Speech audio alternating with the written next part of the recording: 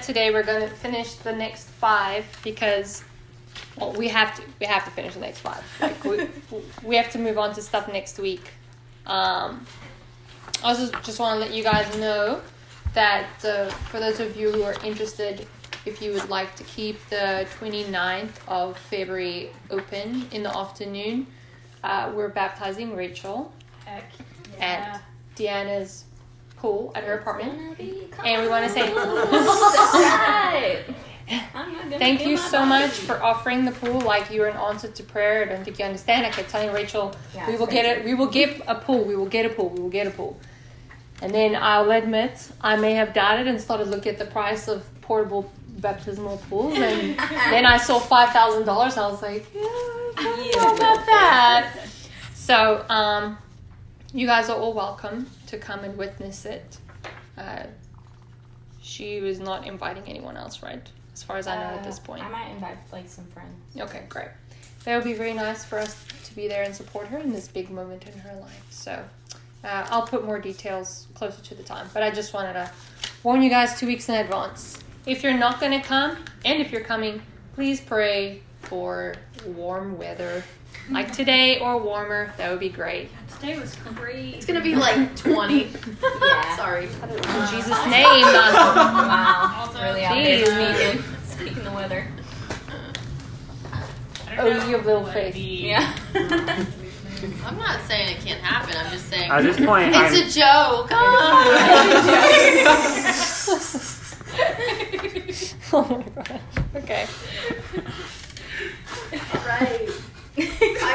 before you guys got here, we had a whole discussion on what the meaning of joke is. What's a joke and what's a lie? Emily is Okay. joke. You know, it's so Gosh, we really need editing software to cut out all this weird. Oh, is it already recording? Yeah. I can help. For all eternity, everyone will know what you did tonight. Whatever. You don't scare me. All right. So we spoke about so far 5 of the truths that have to do with when you're truly saved, how to identify that, what are the things you can use to say, I'm not so sure if I'm saved. So compare yourself to these and think, okay, maybe I am. Or maybe these truths aren't as evident in my life, and so I need to address that with God. Also, things that are promised to you from the Father so that you can claim once you're saved. So we've gone through 5, and we'll be doing, hopefully, God willing, the next 5 tonight. All right, so truth number 6 on page 8. Eric's going to do some reading tonight, so go ahead. 2 Peter 1:4, by which have been given to us exceedingly great and precious promises, that though these you may be partakers of the divine nature, having escaped the corruption that is in the world through lust. The old nature that every one of us has is corrupt. Unfortunately, however, it basically dominates the people of this world. When Jesus comes to live in us, he gives us a new nature, his nature. When we receive the new nature, certain things happen to us. Yeah. Also, I'm skipping introductions tonight to save time, because it's 5 truths that we have to go through, and we've never made it through 5 so far, so you'll have to save testimonies for next week too. So. All right, so this section is going to speak about how there's a change that happens from before you're saved to after. There's a new nature that comes about. You're no longer reaping from a corrupt flesh, you're now reaping from a spirit. Carry on. The things we considered precious diminish in value, and the things that in times past of no consequences to us become extremely important. Certain things we used to revel in, we now come to hate. We no longer want to see injustice, nor hear bad language or filthy jokes or associate too closely with evil people. Instead, we long to be with children of God. We become aware of God's word and develop a longing to hear from God. Whereas previously we would not enter a church, we now enjoy attending church to meet the fellow saints and with the living God, because we have received the new nature of Christ. So I went on a mission trip to Zambia, and the people that we went to like deep in the middle of nowhere. They didn't even have huts. They were just sleeping on the bare ground around a fire. And we had to preach to them, teach them the gospel. They had never seen white people. They had never heard about Jesus. And we went through this because this is like the foundation of our faith. So it's always something that it was like our go-to. And obviously, because this is the first time they're hearing it, we took it really slow. So we basically did like one truth a day. And we would meet every day for church with the natives. And my best friend got to preach on this. And I remember it very clearly because she thought about it in a very creative way, because you must understand these people couldn't speak English, and so we had to use a translator, and some words don't translate well.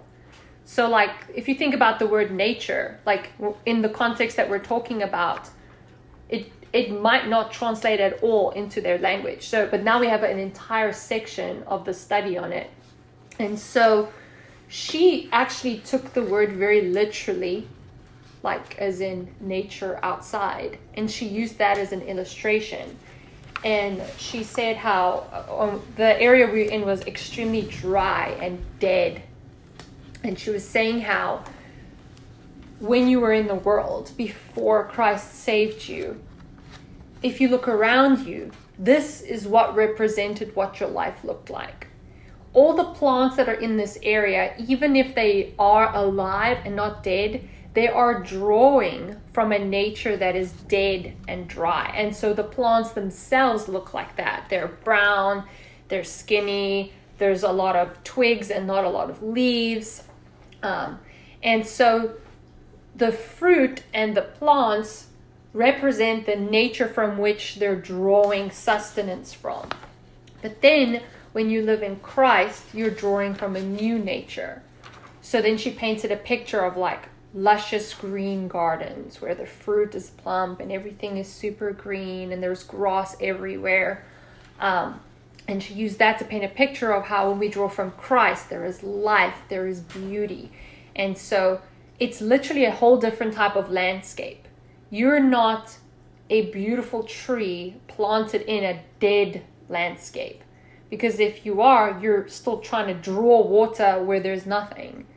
And you're also not a dead tree planted in a lively landscape, because a dead tree planted in a beautiful, luscious landscape full of water is going to sprout to life.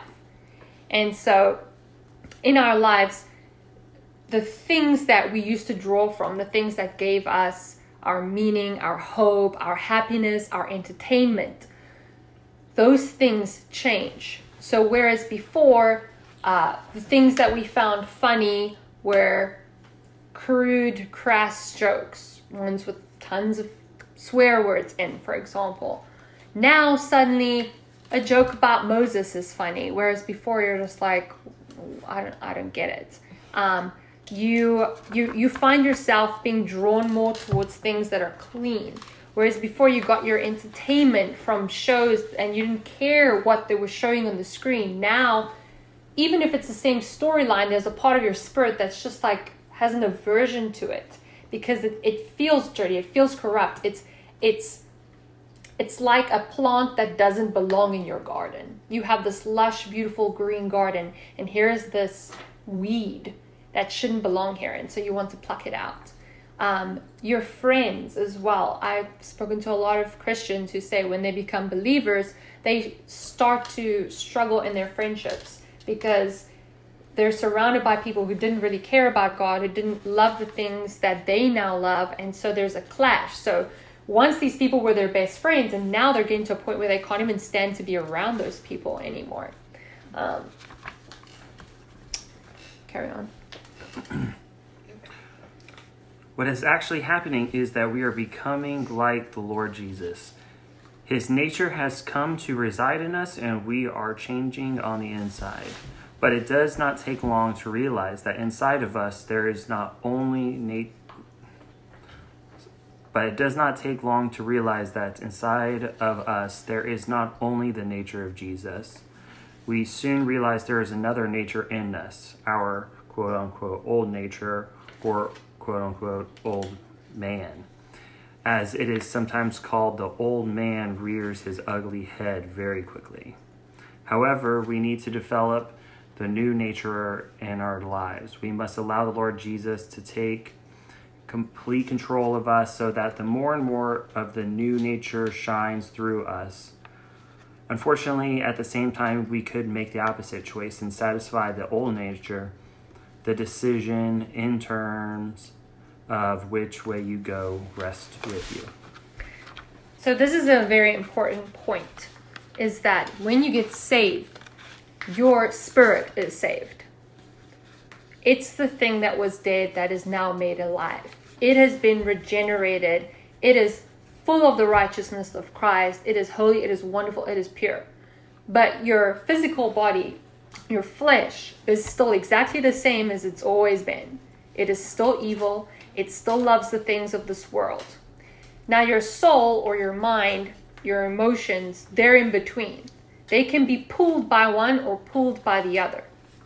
So there's two analogies that I usually use here. And one is, I think it actually comes from some type of Chinese proverb, but there are two dogs. This man describes that inside him it feels like there are two dogs that are fighting at each other, biting and scratching, and each of them wants to dominate. Each one wants to win. And so they asked the man, so which one is winning? And he said, the one I feed the most. The same analogy comes with the idea of a train. Imagine a train that has one cart in the middle, and then the front part with the chimney, and then that same front part but facing the opposite way. So you have two trains with one cart, and they're all connected. And this train, let's say each one represents a piece of you. Flesh on the one side, soul in the middle, spirit at the end. Spirit and flesh will always pull in the opposite direction. Your soul will follow on whichever one is leading. So if you're feeding the dog that is the flesh, it's gonna win. If you are constantly filling yourself with things of the world, your flesh will win. If you're constantly filling yourself with the things of the spirit, your spirit will become stronger and your spirit will win. A lot of people complain, I don't feel like praying. I don't feel like reading the word. I don't feel God in worship. I've read what you just read, Cassandra, and I still like my worldly friends. I still like those movies that I probably shouldn't watch. I still find those terrible jokes really funny and laugh myself on the floor. Like, I don't see this change. And that's because you've been letting one side of you win. And so your soul, which is your emotions, has followed it. Whereas if you let your spirit lead, and your spirit deep down wants to read the word, wants to spend time with God, loves to pray, if you let that lead and pull far enough, that train, if it pulls far enough, your soul, your emotions, your mind will follow it. And so you will start to feel those things as well. You won't have this thing anymore of, I have to do something, but I really don't want to do it, and I kind of hate it, but I'm going to do it anyway. If you keep doing something over and over, your emotions and your feelings will follow. And you may even find yourself getting to a point where even your flesh is being pulled by your spirit. And so your flesh becomes less dominant, and your flesh doesn't feel those pulls towards evil as much anymore because it's become weak. if you keep starving that dog that is the flesh, it will become so weak that it cannot stand any attack from the spirit. I feel like you need to be really careful with that like mindset though, especially when it comes to your friends, because like as it relates especially to new believers, the word calls us to be in the world but not of it. And I think there's a right and a wrong way to do it, because I think that like a companion of fools like will suffer harm. Like that's in the Bible. I think it's also true where it talks about as a man, as water reflects a man's face, so does a man's heart reflect man. And you think so much of our personality comes from those around us. I've heard it said before, show me your friends and I'll show you your future. Like, you know, we are the sum collection of the people we most often associate with, like the 5 most people we most often associate with. But I feel like there's an adverse side too, and this is why a lot of people end up feeling turned off by Christians, for sake, to be able to say this person got saved, whatever like religious terms that you want to put on it, and then immediately forsaked all of their friends. And I think there's a right and a wrong way to be able to handle that, because like, yes, you need to be able to like, you need to handle it with grace, and I think that you should stand firm to like what you believe and be able to speak up for that. But I think there's a loving way to be able to like have those conversations. And I don't know what it is for everyone, but I don't think the conversation is just forsake, because I feel like that you're missing a massive opportunity to be able to minister to a group of people that only you could have ministered to. So to be able to say, how are you in that situation and not like of it? Like, how do you take that opportunity and not just say, yes, these are the friends that I associated with, and I remember drinking with them all the weekend, and maybe for a time I need to separate myself from that, because that was a sickness and that was an illness for a really long time. But how do you still take control of that to be able to say these are still people that you care about? Like, you don't see someone walking in the middle of the street and say like, oh, I'm going to let you keep walking in the middle of the street. Like, you find a way to lovingly say that. So like, it's almost like a struggle of the heart to be able to say, how do you have those conversations without being like, I'm just going to run from all of this? Or is there just a season of time that you're like, I just need to forsake all of this of who I was?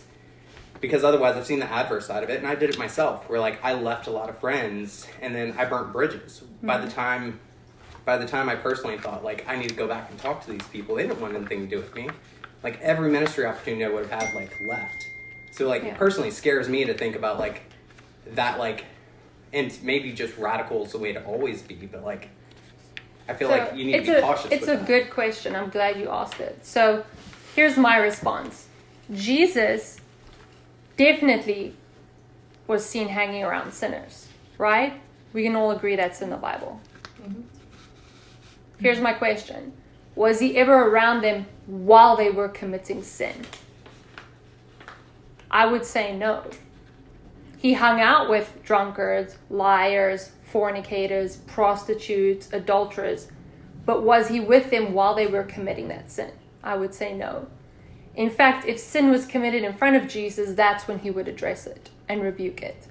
So I would say, if you're in that season of change where you've just become saved and you have these worldly friends that you still care about and want to lead to Christ, which is good and godly and necessary, I would say your line is this: still hang out with them, still reach out to them, still talk to them. But you draw a line and say, when they're doing things that are clearly contrary to the word of God, I'm separating myself from that. Mm-hmm. So if they're going to go out on the weekends, party and get drunk, you're not part of that. But hey, do you guys want to come over to my house and hang out and watch the game? Do you guys want to play board games? Do you guys want to go out and go bowling? Like, yeah, hang out with those friends. But when they're committing sin, that's when you separate yourself. And that is a great opportunity to then be a witness and say, I've changed my life. I don't do those things anymore. I love you. I want to hang out with you. I'm not going to go out with you tonight because I know I'm going to be tempted to go back to that lifestyle of drinking, but I would really like to hang out with you. How about tomorrow afternoon we do something together? You know? So separate yourself from the sin, but not the sinner. No, I think that's awesome. It's just like, I've seen it the adverse side of it before, and I was guilty of it, where it's kind of like, well, geez, what do you do now? Because I left on the side of it that I lost a lot of friends, and like, and I don't think that like, I have 0 friends. I'm trying to make better friends. That's what Jump School does. But I think that's a really good point, because all of a sudden you can start using it as a ministry option, like, especially for encouraging others who are in a similar spot, because ultimately I think that you end up surrounding yourself around more and more people of like mind, and that it becomes a different scenario. But to be able to still have that ministry opportunity to say like, oh, well, great, let's still hang out, because there's that stigma with Christianity that still exists, that it's like Christians don't have fun. Yeah, I was actually really lucky when Cassandra and I started dating and got married. I had Christian friends. And so we were on the same page that we believed in Jesus. But after Cassandra and I got married, I've probably seen them like 1 or 2 times in like 3 years. And it's not because I like push them away, because Cassandra will tell you, like, I want to hang out with my friends. I've hit them up, and it was just like week after week, and it was just like, but I think they started seeing that I was like going to church all the time. I didn't want to go party out on the weekends anymore, you know, and I still wanted to hang out with my friends, but most of my friends just ended up ditching me because of it, you know, because I didn't want to go on the weekends and, you know, go to the bar. Like, I would rather just say, hey, let's go have a drink, because I still drink, you know, like, let's go have a drink and, you know, hang out, but I'm not gonna, like, you know, let's go do shots at five Crow or 3 Crow, and, you know, and stuff. And so, you know, like, to me, it's been I get that, and I wish that I would have. I feel like more people just shy away from you because then you just become too complicated. You know, like, Christians are too complicated. I don't think it's that they become complicated. I think it's because you not doing certain things makes them feel convicted and guilty, and they don't That's like right. Yeah, feeling I like think that. I think it's the opposite thing, because conviction doesn't come when you feel like you're living in sin and when you don't care about the Lord and you don't care about salvation. I think but they were Christian. Guilt. Christian. They feel guilt. Well, and I don't think they feel guilt either, because like most people like who are living in sin, like, you don't care about conviction, you don't necessarily care about guilt. Conviction is from the Lord. Like, when you feel convicted in the Spirit, it's because the Lord's already tugging on your heart. And you can make the argument that, like, there's a really good poem written in the 1600s called the Hounds of Hell, but it was revised and talking about like how there's always like that the hounds in hell that are always like chasing and pursuing, like, it'd be like the circles of like hell, and it was like a pretty like dark poem. But there was a evangelist who switched up and said that equal to the hounds of hell, there's also like the proverbial hounds of heaven. Like, you need to realize that, like, the Lord is like pursuing and chasing like a relationship with his child. He'll never force like relationship on you, but like, he seeks it, he wants it, he desires it. And a lot of people think that like they arrive at this spot, but like before even wanting, like, people have to go like want to have that relationship with the Lord for like it to actually happen. He doesn't force his way into your life. Like, he'll show and manifest his way inside your life. I think there's a lot of like proof of that inside the Word, and a lot of small things that happen in your life that you look back and say, man, that was the Lord, even before you knew that it was the Lord. But I don't think conviction comes until you open yourself up to those like points of it, because up to that point you're like, I'm glad I'm living in darkness, I'm glad I'm living in sin, because So yeah, there's you don't no see conviction, those things. but the Lord has given everyone a conscience, and it's defilement of your conscience that actually makes you guilty before the Lord. Well, I think that gets into like moral law, where you start like talking about like, do people really have consciences, or is that just built off of the civilization and the modern like culture that we have? Like, because otherwise, like, if people really do have consciences and everyone does, and it's equal and that's from the Lord, then how do serial killers exist? How do people who can get away with things like that, do they just conform so they're no longer like listening to that? And I would argue that like it's all rooted inside like the evil that's in the world that we brought into the world. But like I would say that like consciousness doesn't necessarily play a role inside the evilness that we have. Like, we're just like inherently evil, but I don't think that like everyone has that inner voice to be able to listen to. I don't think that exists. So I go back to the Word, and I say that like the Word itself speaks about people having a conscience. So I base my standpoint off of that. Sorry, Jordan. No, I was trying to get her to give me What part of the Word says that? And What? You give me a second. Well, if you go to Corinthians, Paul is, even if you just look at like Which part of food Corinthians? 1 Corinthians 9:10, where they're speaking about food offered to idols, and he says, for conscience sake, don't eat, lest the conscience of the younger one be defiled. So I think that's saying And- something different than everyone has a moral compass. No, like conscience that but they're if you living want, by. we can Google it. I'm sorry that I can't give you the other verse now, but I mean, there's literally a verse that speaks about how those who have never heard the gospel, if they follow their conscience, then I want to be careful with preaching this, but if they follow the conscience that God has put in them and they've never heard the gospel, they will be judged on their conscience. So did they follow the conscience that was put in them? And so to answer your question about what about serial killers and stuff like that, I would say that if you constantly ignore your conscience, if you constantly over and over do the opposite of what's telling you, it becomes dead and dull to a point where you can't hear it anymore. Yeah, and I know that we got to go through the things, but I'd love to have a post conversation about that and dig deeper into it. Most serial killers are actually psychopaths, and they're missing a lot of the nerve endings that kind of translate empathy and stuff as well, which is part of why they don't feel. When it's like, well, again, we can have a deeper conversation about it later. Rabbit trails, sorry. Yeah, it's fine.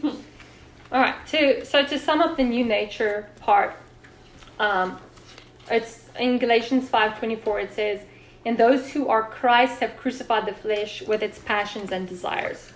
So I would say that is also a very good barometer of what your intentions are when you're facing situations like what we just discussed. You know, the things that you're concerned about giving up or leaving behind. Are you concerned about that because you worried you won't reach people, or are you concerned about it because there's a piece of you still that wants those things? So as long as you have crucified the flesh itself and you know that your intentions are pure, feel free to reach out to those who are still in the world. I would say if you're still struggling in the flesh, like if you're coming from an alcoholic background, don't go out with your friend for a beer. Like even if it was in a calm setting, like you know what your triggers are, so don't do it. Like if someone asks me to go watch like an ancient history movie, like I love that stuff, but if it's going to be like 300 the second or third, I don't know how many they made, but it's probably not a good idea for me, because I'll watch it because like I really love that stuff, but then I'm going to be exposing myself to a lot of graphic images that I probably shouldn't be seeing. And then Colossians 3:9-10, "Do not lie to one another, since you have put off the old man with his deeds, and have put on the new man, who is renewed in knowledge according to the image of him who created him." So you are renewed, you are refreshed. Everything from your past is in your past, but you have to put your spirit under subjection to the Holy Spirit, so that you can get to a point where your soul and your emotions and your flesh are no longer leading you, but they're following your spirit, which is following the Spirit of God. Are we all on board with that one? All right. Truth number 7, a new partner. Ecclesiastes says, 2 are better than 1 because they have a good reward for their labor. Then it goes on to speak about why marriage is wonderful and stuff, but singleness is wonderful too. And the next verse, I don't think it quotes it here, but it speaks about how a threefold cord is not easily broken. And a lot of people refer to that third cord as God or the Holy Spirit being intertwined, makes your union really, really strong. And so the wonderful thing about salvation is that God didn't leave us orphans and didn't expect us to just kind of do things on our own. He left us the Holy Spirit. And I know I've been guilty of this myself, but sometimes I sit there going, I wish I could see Jesus and just like sit down and talk to him. Like, how cool is it that the disciples were with him like every day? Like they could just right now, like, Jesus, what about this? What do you think of that? What should I do here? Like, you know, but Jesus himself said, it's better that I go away so that the helper will come. And so if Jesus, who's God, is saying, it's better that I go away because something better is coming, then we need to have that view as well. We're not at a disadvantage now that Jesus is gone. In fact, we have a greater advantage because we have the Holy Spirit with us. Jesus could only be in one place at one time when he was on earth. The Holy Spirit is everywhere at the same time. So all of us have equal access. It's not like the disciples vying for Jesus' attention, everyone wanting their second of fame with him. and he was in human flesh, so he could only do so much at one time. We have the Holy Spirit, and all of us can have equal access at the same time, the same amount. All right. We will go more into the Holy Spirit next week, and it's my favorite part, and I'm really excited about it because the Holy Spirit is really awesome. And he unfortunately is a very neglected part of the Trinity. And often, if we really examine our lives, we might find that we maybe treat him as the lowest in the ranks when he's equal with each of the Trinity. And the same focus and attention we place on God and the Father, we should also give to the Holy Spirit. We need to not neglect him in our lives because he was put there for a purpose. All right, some of the things that the Holy Spirit does: he comforts us, and there's verse references there for you to look through. He encourages us, he empowers us, he lives in us, and he guides us. My pastor back home in South Africa used to say, she had a very painful marriage. Her husband was addicted to drugs and gambling, and he used to cheat on her all the time. And they eventually got divorced out of necessity because of the lifestyle he was living, and they had children, and he kept bringing that back home. And so they divorced, but she prayed for 20 years for them to be reunited, and they eventually were, and they're now happy, and they have a great marriage, and he's in ministry and she's in ministry. But during those 20 years, she always had the intention of, God is going to fix my marriage. So she never sought out any type of relationship outside of that. She wasn't interested in any other men. She never dated. She prayed for 20 years for her husband to come back. And she said, sometimes it got so lonely.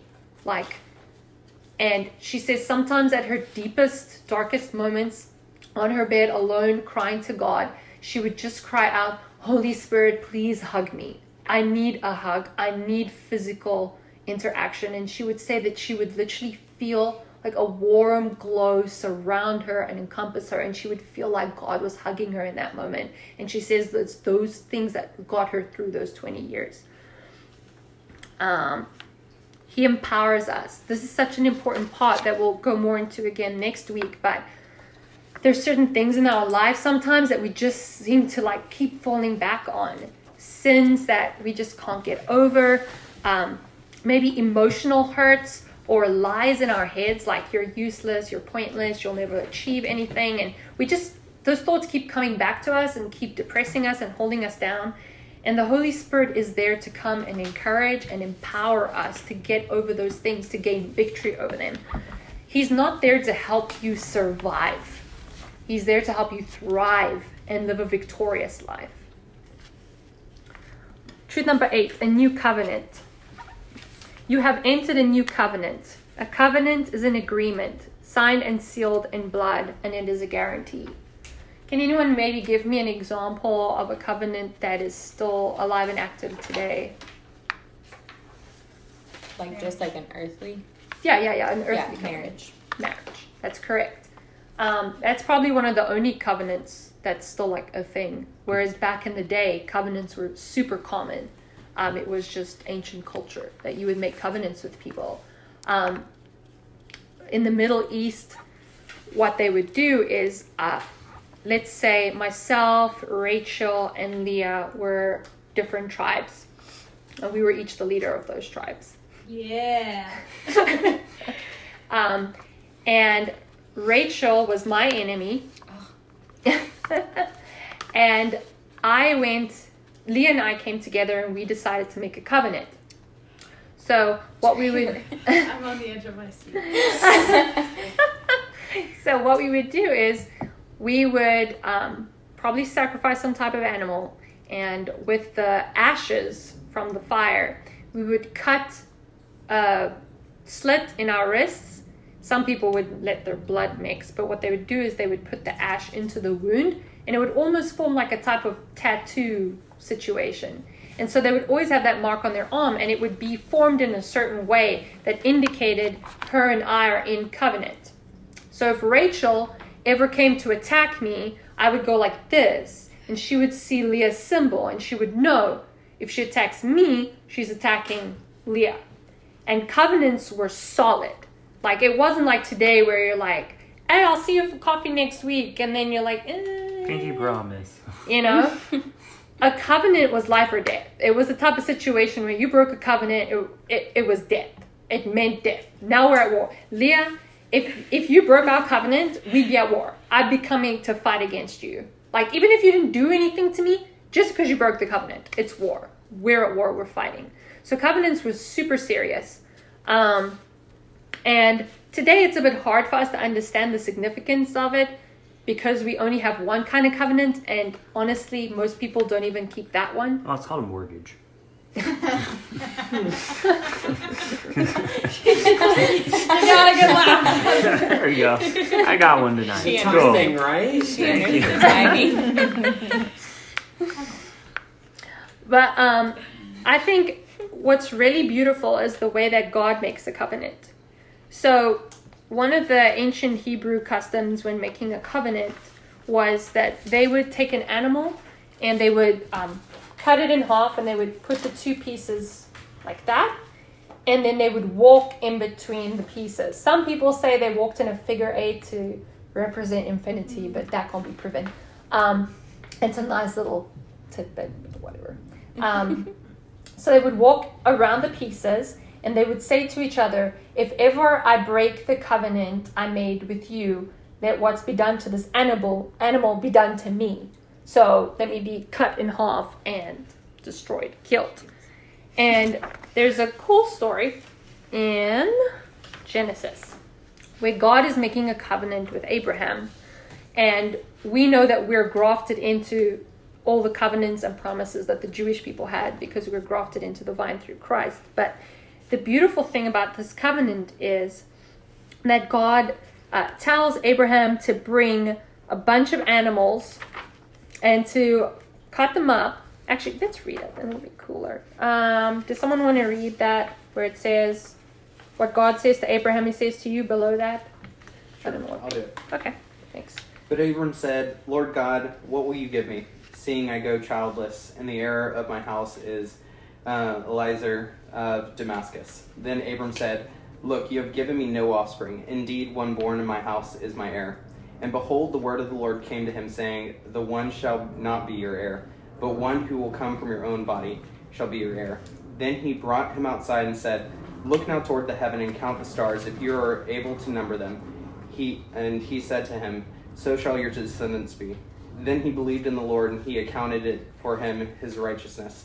Then he said to him, I am the Lord who brought you out of Ur of the Chaldeans, I guess, to give you this land to inherit it. And he said, Lord God, how shall I know that I will inherit it? So he said, bring me a 3-year-old ram, a turtle dove, and a young pigeon. And then he brought all of these to him and cut them in two, and down in the middle, and placed each piece. Did that skip to that? I skipped over 2 pages, so that totally didn't make sense for a second. Each piece opposite of the other. But he did not cut the birds in two. And when the vultures came down on the carcasses, Abram drove them away. Now when the sun was going down, a deep sleep fell upon Abram, and behold, horror and great darkness fell upon him. Then he said to Abram, know certainly that your descendants will be strangers in the land that is not theirs, and will serve them. And they will afflict them for 400 years. This is prophetic wait. Sorry, just skip to where it says verse 17. Where is Down a little bit. Okay, verse 17. Yeah. And it came to pass, when the sun went down and it was dark, that behold, there appeared a smoking oven and a burning torch, and passed between those pieces on the same day the Lord made the covenant with Abram. Awesome. So what's cool about this is God says, okay, I'm making you some promises, and then we're going to make a covenant about these promises. So Abraham brings the sacrifices. He cuts up the animals that he needs to cut up. But before he can walk between the pieces and make the covenant with God, God makes him fall into a deep sleep. And then a flaming torch and a burning oven, which theologians go into all sorts of things about what that represents, but all you need to know is it was God. Those two things went between the pieces. So what was God doing? He was making the covenant with himself. Why did he do that? Because he's It saying, would never be broken. Yeah, in essence, Yeah. exactly what he's saying is he can't break it. He's making a covenant with himself. You can't control what somebody else does, but you control what you do. And Yeah. if God's word is like final, if it's the truth, then whatever he says has to come to pass. And because of that covenant, it's just like probably the biggest promise that the universe has ever seen. Yeah. So that's exactly what it is. It's God knows that man fails. And so God was so set on keeping this covenant that he's like, I'm going to make it with myself because I know I will never break this covenant. And so that way, when I made this promise to Abraham, it's solid forever. It can never be torn apart. And every covenant and promise God makes to us is the same way. If he makes us a promise, it's a covenant. We've entered into this new covenant through Christ. So when he promises us that we're saved, we're going to be with him for eternity, that he's renewed and sanctified our spirits, all the promises in Scripture are ours. And we can rest secure in that because God keeps his promises. He's faithful. Battery, please recharge. He's faithful to himself. I also love the fact that, like, in that, he's telling, like, the two sides of the prophecy. Because, like, because you might be getting to this pretty soon, but he's basically talking about, like, the entire, like, Israelites that are going to come from this, which ultimately the years of suffrage end up being, like, the years spent in Egypt. But the kind of amazing part about this is, it's like we can get caught up in the feelings of God makes promises that he can always keep, but also this is a terrifying moment for Abram. Because you look at it, and there's a really good statement that he says he wasn't able to bear any children up to this point. He was only able to have one that totally wasn't from his actual, like, offspring. And then at this point, God's like, go count the stars. That's how many descendants you're going to have. But then, and that's great news. And then on the flip side of it, he says also they're going to suffer for 400 years in a land that's not theirs.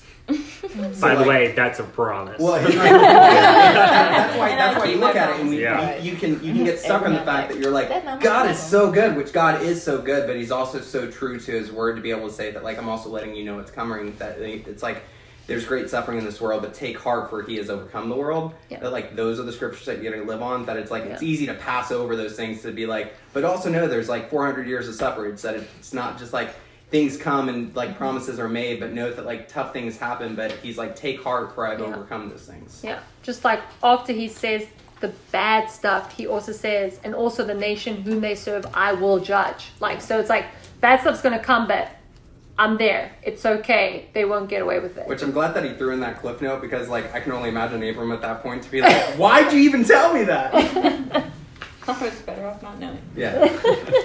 This was a blessing? All right. I think we're done with that. Cool. All right. So, truth number 9, a new security. This one I'm going to go through pretty fast. Does someone want to read Jude 1:24-25? It's right there. I will. Cool. Now to him who is able to keep you from stumbling and to present you faultless before the presence of his glory with exceeding joy, to God our Savior, who alone is wise, be glory and majesty, dominion and power, both now and forever. Amen. All right, and then does someone want to read, Paul says in Romans 8, that part? I will. Who shall separate us from the love of Christ? Shall tribulation or distress or persecution or famine or nakedness or peril or sword? As it is written, for your sake we are killed all day long. We are accounted as sheep for the slaughter. Yet in all these things we are more than conquerors through him who loved us. For I am persuaded that neither death, nor life, nor angels, nor principalities, nor powers, nor things present, nor things to come, nor height, nor depth, nor any other created thing shall be able to separate us from the love of God which is in Christ Jesus our Lord. Jordan, will you read the next one? For he himself has said, I will never leave you nor forsake you. So, a new security is basically that. It's saying you need to... I didn't type it. I have an issue with lowercase gods and he's that refer to God, and he's pointing out a typo. So I know a lot of people can deal with the fear and insecurity of, oh, I did something, has God left me? Has he forsaken me? And take heart in the promises that are here. And these are just a few. There's so many promises in the Word. where God says, once I've chosen you and I've got you, it's kind of over for you. Like, I'm going to pursue you. I'm going to love you. I'm going to chase you down. Like, once you've had my love, you're just going to have to deal with my love forever because I am chasing you.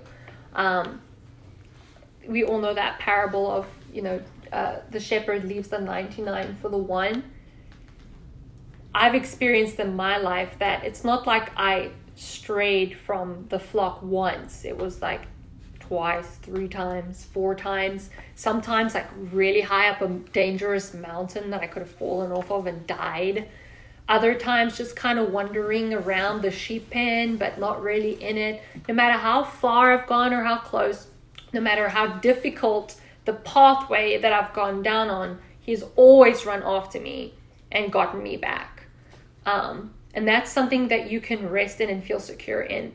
When you wander away, he will draw you back. It's a promise that he makes to you. And take heart in that and know that your salvation is secure. Like, he's chosen you, he's called you, he won't let you fall. And then the lost truth in you inheritance. Will someone read 1 Corinthians 2? I will. But as it is written, eye has not seen, nor ear heard, nor have entered into the heart of man the things which God has prepared for those who love him.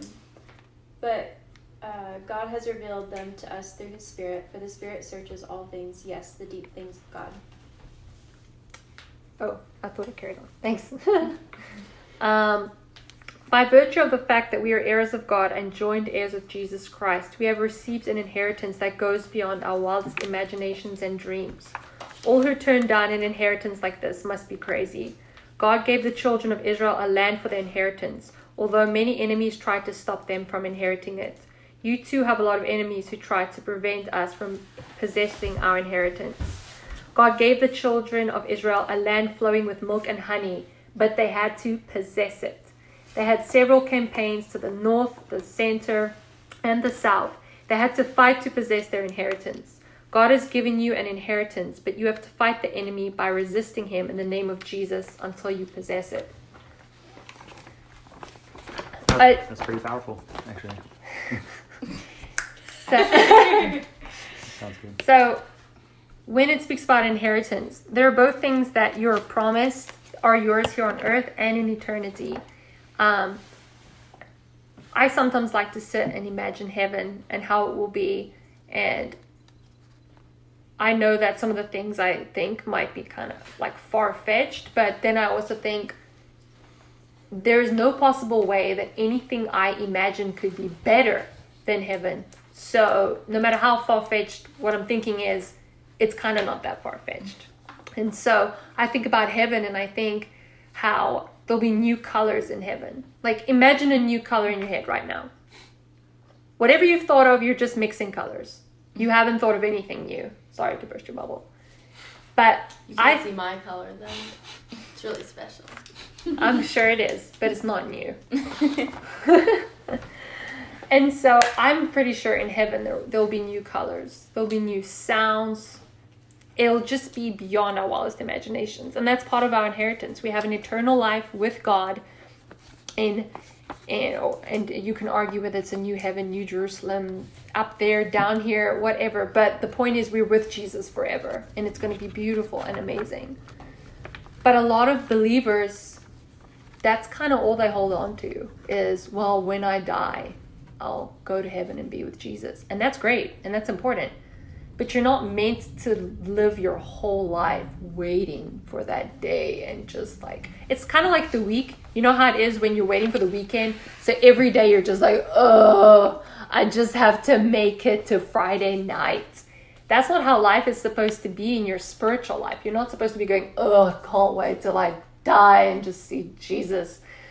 Although I'll admit I've had moments like that. But you're supposed to live life in such a way that you're claiming your inheritance now. The promises that the Father has made, you need to claim now. And this is a very good point that they made here. There is an enemy who is trying to stop you from getting that inheritance. He will try to stop you from gaining your eternal inheritance, but he will also try to stop you from gaining the the inheritances that were given to you on this earth. There's a verse, I think it's in Ecclesiastes. If it's not there, it's probably in Proverbs, and it says something like, it must be Ecclesiastes, there is nothing new under the sun. There's also a saying that goes, the end is known from the beginning. And I think those kind of tie together. If you read the Bible in its entirety, you'll notice the same story, the same theme that happens over and over and over in different cycles, and different people, but it's the same thing that keeps happening over and over. And so everything from the past we can use as a picture of the future. And a lot of theologians will tell you that a lot of the physical things in the Bible are portraying spiritual things that we can't see. And so this analogy of God promising the Israelites, you can have Israel. It's amazing. For those of you who look at Israel today, maybe you're like, I don't get it. I don't know what it looked like back then, but I'm pretty sure it was different.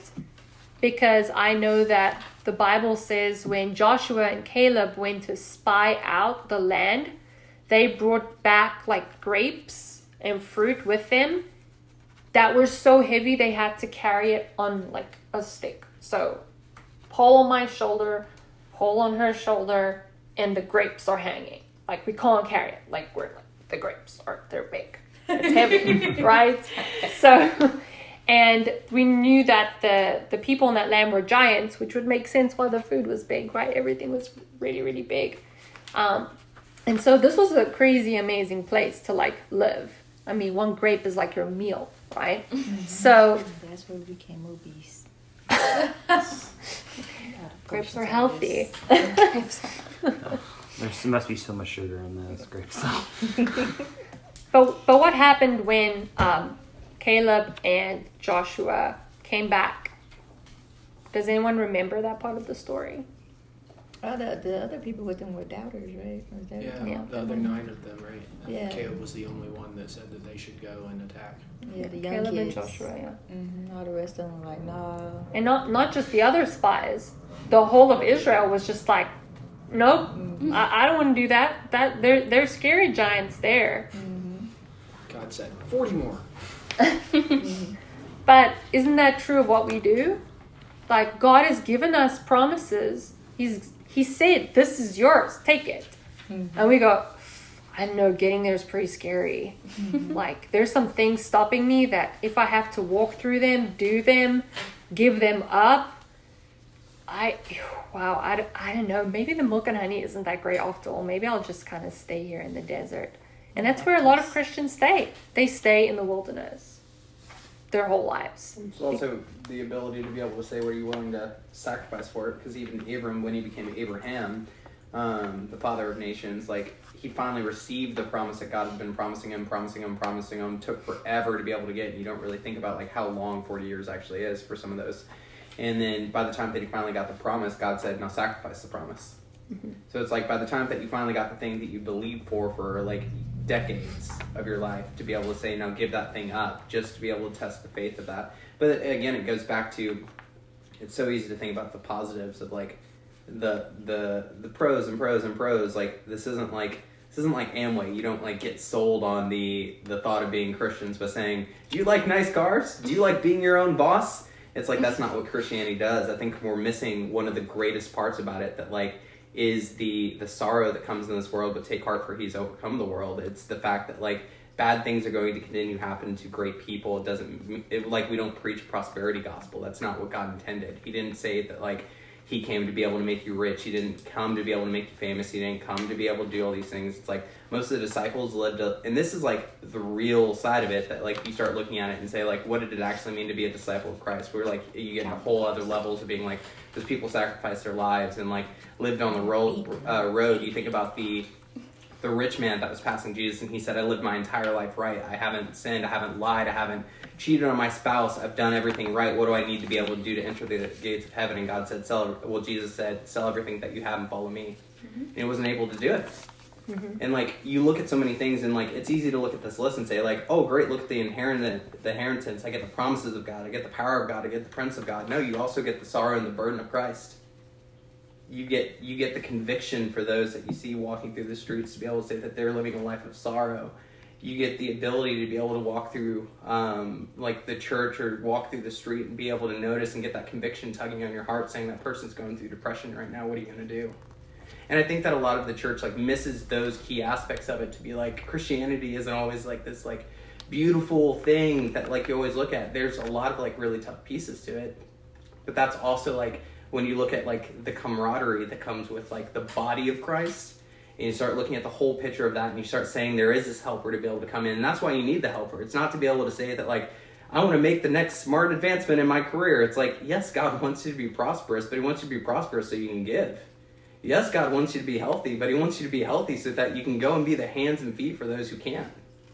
Like, and when you start thinking about things like that, you're like, I have a whole new grasp on like what this is. So like, it's really good, I think, to see stuff like this, but I also think that like, you got to talk about like the hard stuff.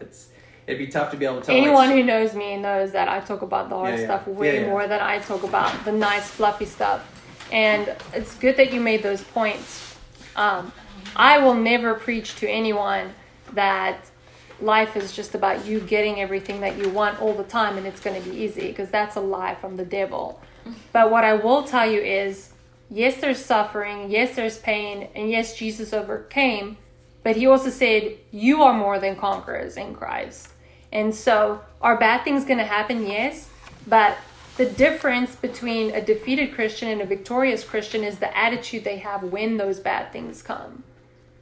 Are you going to rejoice in suffering like the disciples did? Or are you going to be defeated like the Israelites in the wilderness and just cry and moan and complain? Or you see Paul dancing when he's jailed and like everything. And also jail wasn't like the jail that we have now. They weren't serving these guys like watching and Netflix. even like they weren't serving these guys even what we would consider crappy jail food. Like they didn't have like an hour out in the courtyard like every single day. These were like dungeons, and like he's dancing in jail that ends up tearing down the walls. And you see stuff like that to be like, oh well, that's what actual like sorrow is. That's what like tough situations are, and like that's the outcome. Like you worship, you press through, like you be able to do it. And it doesn't mean that like you always feel like that. You look at other times that like even the disciples post Jesus, post seeing like when sorry, I get excited about this. But like Jesus had already died, they'd already seen him raised from the dead, and they still asked to be able to see his palms, to be able to make sure there was holes in his hands, to make sure it was really him. They'd already seen all these miracles, they'd already seen everything else, and still they doubted. Still they were like, show us this, like prove that it's you. So like in our faith, like when we deal with hard situations, like how much more, and I mean he says it, like, and you hit on it a little bit ago, how much more is it for us who haven't seen to yet still believe? But like again, like the helper. Exactly. That's the key point, is the helper. The disciples abandoned Jesus, kind of reconciled with him when he rose again. But what happened when he ascended? They kind of like back into their little hole in the upper room praying. I mean, they weren't out there preaching the gospel. They were there praying and worshiping, but they weren't doing what fills up most of the New Testament. But then what happened? The Holy Spirit fell, boom, everything changed. Now they were out there preaching the gospel, healing the sick, loving the unloved. And so the most important part is the helper. God came in spirit to fill each of us as believers, to empower us in a way that was never possible before. The whole Bible is filled with stories of people who loved God, who wanted to serve him, but ultimately their flesh is what made them fail over and over again. The children, the Israelites, what happened? Something would go bad, they'd ask for forgiveness, they'd worship God, everything would go great, they'd gain the promises, and then they'd fall again, and then they would rise again, and then they would fall again, and this would go over and over and over. But God planned it from the beginning to show us one thing: you can't do it. You were never meant to do it. You are flesh. But when my spirit enters in you, then you are empowered to overcome. Then you can do what no one could do before you, because they were always dependent on the flesh. Not to say that God judged those people and said, well, look, you don't have the spirit, so you're failing, and oh, well, less points for you. But it was a picture to show us what was coming, why we needed the power of God to help us overcome in our lives. And so We might not be living with Jesus in the flesh. We might not be having a huge pillar of smoke and fire in front of us to lead us, and those things are amazing, and I hope in heaven God shows us a movie so we can all see what it really looked like, because I think it's really cool. But we have something so special, something that Jesus said, it's better that I go that you can have this. We have God in us. All the time before, God was present with believers. God encountered believers. God appeared to believers, but only on the day of Pentecost did God come and live in believers. And that's the promises that we have today. And that's why you need to be here next week. This is the big finale. Wow.